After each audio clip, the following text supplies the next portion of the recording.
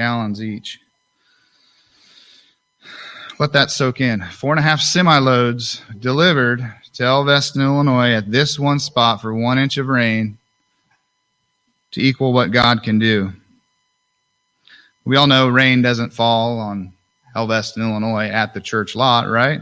It's bigger than that. Our God is bigger than that. Who is this God we serve? He makes it rain on Hancock County. Hancock County is 519,000 acres. In order for 519,000 acres to receive 1 inch of rain, any guess? Throw a number. 14 billion gallons of water is what it takes to make 1 inch of rain on Hancock County, Illinois. 14 billion with a B. I don't know what 14 billion gallons of water looks like, but I know what a semi-trailer looks like going down the road, so let's stick with that. Any guesses how many semi-loads of water that is? 2.34 million semi-loads of water for 1 inch of rain to cover Hancock County. Now, it doesn't just rain on one county most of the time, right? So let's take Hancock and Lee County. Lee County is about 2/3 the size of Hancock County. The two together, 3.88 million semi-loads of water delivered to Illinois and Iowa, tiny corner of the world, to make 1 inch of rain. 3.88 million semi-loads of water.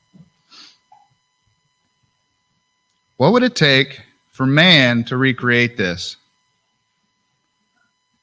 All right, let's keep rolling. So we're on semis, right? Usually a weather pattern might start clear over on the coast, right? And it might start by drawing up moisture off the Pacific, and it might carry it across the Rocky Mountains, might drop some on the way, might pick some up, but it might drop some right here on Hancock County. Let's assume, though, that it starts less than halfway across the United States between Elveston to California, and let's go with Omaha, Nebraska. Omaha, Nebraska to Elveston, Illinois is 324 miles. One trip in a semi at 5.5 miles per gallon would burn 59 gallons of fuel. At $2.50 an acre, see, now you guys know what my wife puts up with. At $2.50 per gallon.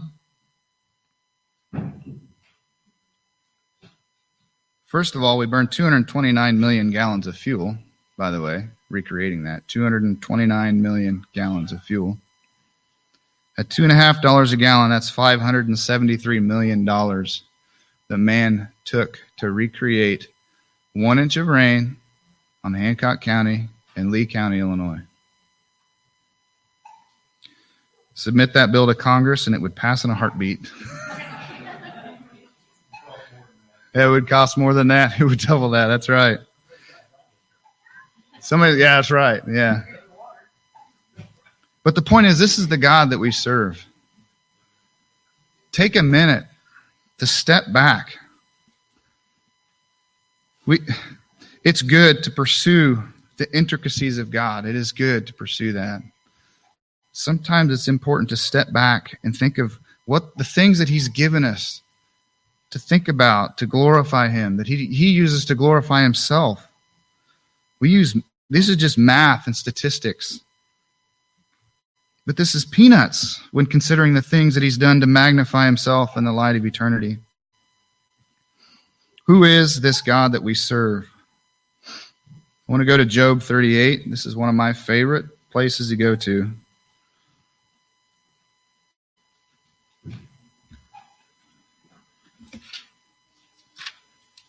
You can turn in your Bibles, but my Bible version is a little probably more simple.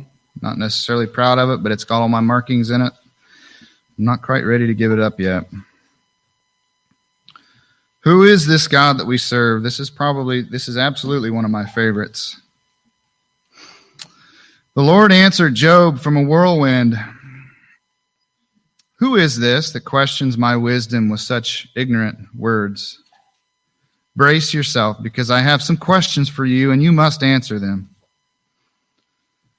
Were you when I laid the foundations of the earth? Tell me if you know so much. Do you know how its dimensions were determined, and who did the surveying? What supports its foundations, and who laid its cornerstone as the morning stars sang together and all the angels shouted for joy? Who defined the boundaries of the sea as it burst from the womb, and as I clothed it with clouds and thick darkness? For I locked it behind barred gates, limiting its shores. I said, thus far and no farther will you come. Here your proud waves must stop. Have you ever commanded the morning to appear and caused the dawn to rise in the east? Have you ever told the daylight to spread to the ends of the earth, to bring an end to the night's wickedness? For the features of the earth take shape as the light approaches and the dawn is robed in red. The light disturbs and haunts the haunts of the wicked, and it stops the arm that is raised in violence. Have you explored the springs from which the seas come? Have you walked about and explored their depths? Do you know where the gates of death are located? Have you seen the gates of utter gloom? Do you realize the extent of the earth? Tell me if you know. Where does the light come from? And where does the darkness go? Can you take it to its home? Do you know how to get there? But of course you know all this. For you were born before it was all created, and you are so very experienced. Have you visited the treasuries of the snow? Have you seen where the hail is made and stored? I have reserved it for the time of trouble, for the day of battle and war. Where is the path of origin of light? Where is the home of the east wind? Who created a channel for the torrents of rain? Who laid out the path for lightning? Who makes the rain fall on barren land in a desert where no one lives? Who sends the rain that satisfies in parched ground and makes the tender grass spring up? Does the rain have a father? Where does dew come from? Who is the mother of the ice? Who gives birth from the frost of the heavens? For the water turns to ice as hard as rock, and the surface of the water freezes. Can you hold back the movements of the stars? Are you able to restrain Pleiades or Orion? Can you ensure the proper sequence of the seasons or guide the constellations of the bear with her cubs across the heavens? Do you know the laws of the universe and how God rules the earth? Can you shout to the clouds and make it rain? Can you make lightning appear and cause it to strike as you direct it? Who gives intuition and instinct? Who is wise enough to count all the clouds? Who can tilt the water jars of heaven, turning the dry dust to dumps of mud? Can you stalk prey for a lioness and satisfy the young lion's appetites as they lie in their dens or crouch in a thicket? Who provides food for the ravens when their young cry out to God as they wander about in hunger? Who is this God that we serve? Who is this God that you serve? Now, Job's response is pretty good. It says something to the extent of, I have nothing to say, I should shut my mouth. And yet, we have been called to carry on his work. How can we, filthy mortals, be counted capable of carrying on his work? If I were to come up with a response for Job 38, it might be found in Psalm 8.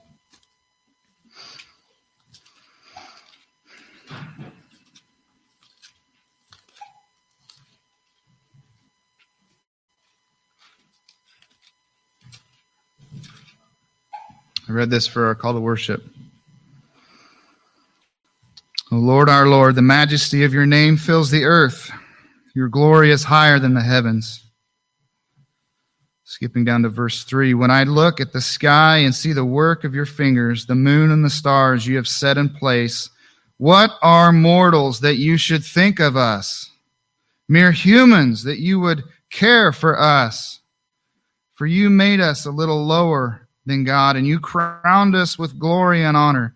You put us in charge of everything you made, giving us authority over all things, the sheep and the cattle and the wild animals, the birds in the sky, the fish in the sea, and everything that swims the ocean currents. O Lord, our Lord, the majesty of your name fills the earth. Who am I that you would be mindful of me?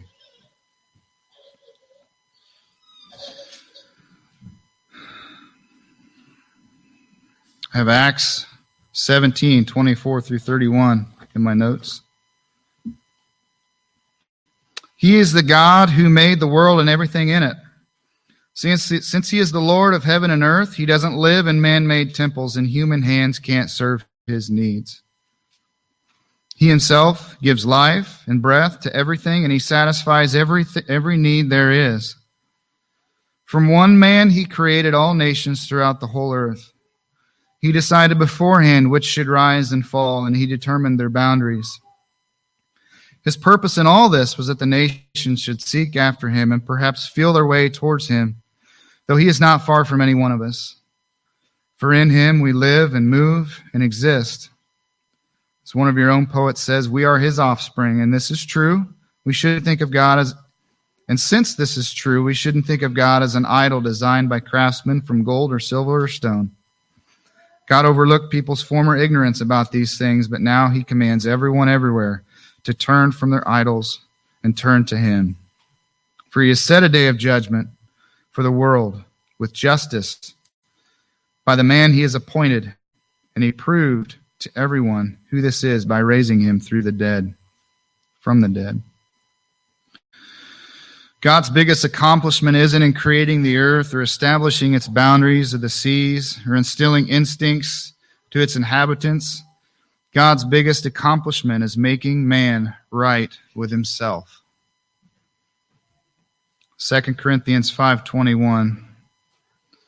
For our sake he made him to be sin who knew no sin, that in him we might become the righteousness of God.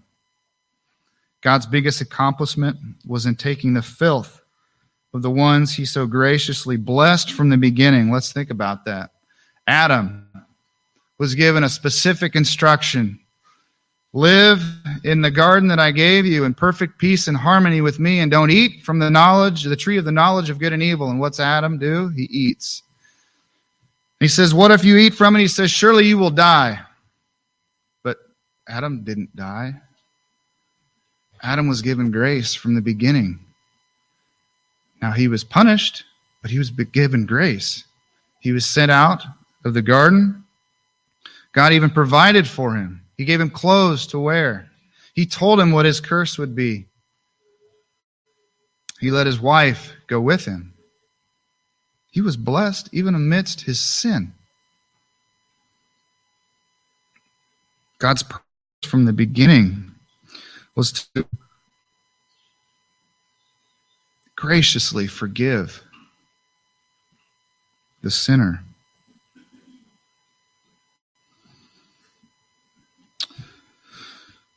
Mankind blessed from the beginning, who betrayed him generation after generation. And he placed that filth of sin upon his only Son, who was perfect from the beginning and remained pure generation after generation. Who is this God that we serve? In other words, where it says that he became sin, Jesus Christ imputed the sin that we committed, the sins that were committed of the past, upon himself. And before his Father, he was an idolater. He was a slanderer. He was a rebel to his parents. He became a murderer. He became an adulterer and a fornicator, and he became a thief and a liar, and he coveted greatly before his Father. He became sin who knew no sin, that we might become the righteousness of God. Who is this God that we serve? But more accurately, who is this God? More accurately, who are we that we do not serve God? Who are we that God's work could get in our way? of our will in our life. That maybe the iniquities or the struggles that we go through in our life are God's fault. We've been given so much common grace. We have no right to point a finger at God and say, God, how can you? How can man with nothing to offer but filthy rags bring any good works before him?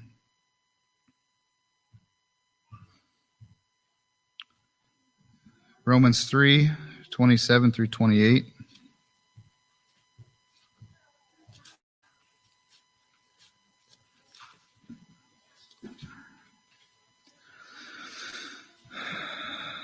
Can we boast then that we have done anything to be accepted by God? No, because our acquittal is not based on our good deeds. It is based on our faith. So we are made right with God through faith and not by obeying the law. For it is by grace, Ephesians 2:8, that you have been saved through faith. It is not your own doing. It is a gift of God. It's not a result of works, so that no man may boast. Abraham was counted in Hebrews 11, along with many others, the Hall of Fame of faithful people of the Old Testament. How did he prove his faith?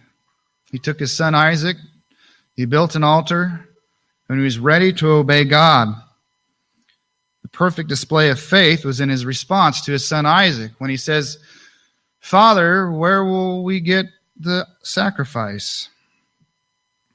And he says, the Lord will provide the sacrifice. Who are we to question God?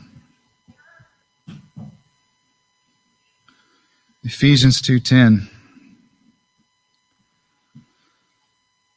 For we are his workmanship, created in Christ Jesus for good works, which God prepared beforehand that we should walk in them. You see, when we look at good works as things that we plan to do today, it's foolish. Those are our thoughts. Those are our ideas. God's good works were planned for us before eternity started. His good works were set before us. I believe it's Romans that Paul says, I should not boast of anything except for the work that I have done for Christ.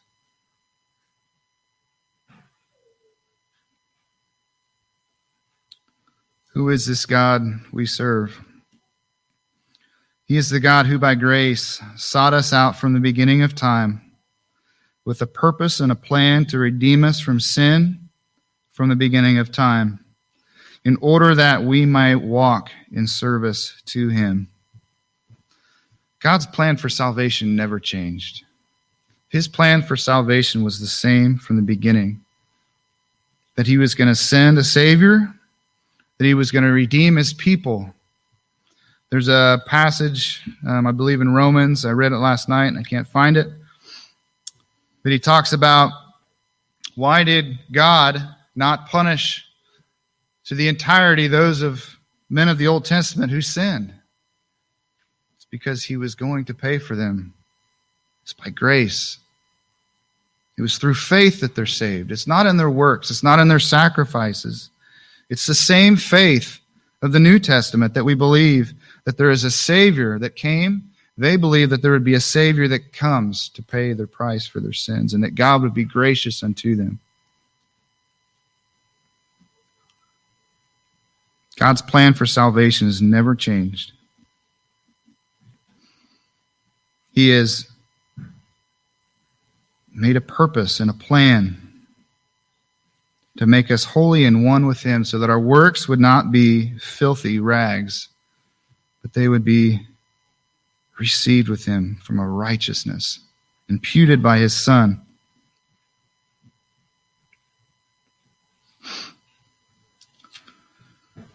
Romans 1:16 through 17, and then I'll end. For I am not ashamed of this good news about Christ. It is the power of God at work, saving everyone who believes, Jews first and also Gentiles. This good news tells us how God makes us right in his sight, This is accomplished from start to finish by faith. As scriptures say, it is through faith that a righteous person is made right with God. This morning, this message is just the fundamental. We're saved through faith, by grace, none of your works, none of your doing. Lord, strip us of the works that we hang our hat on, that we take pride in.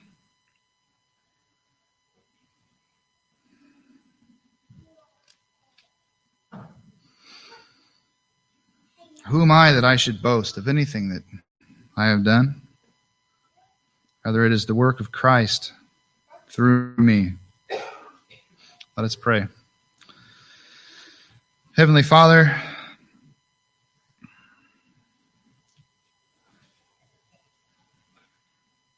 it's only with a bowed heart that we can come before your word, to study your attributes, to study your awesome power, to be humiliated before things that we have studied for thousands of years.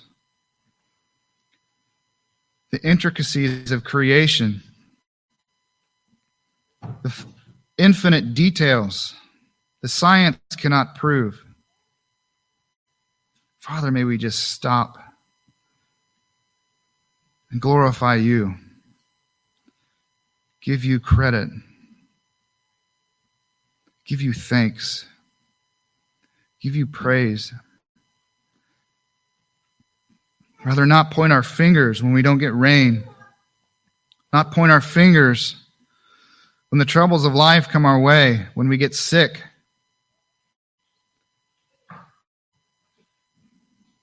May we count it blessed that we may encounter trials, so that the work of our faith may be exercised and proven.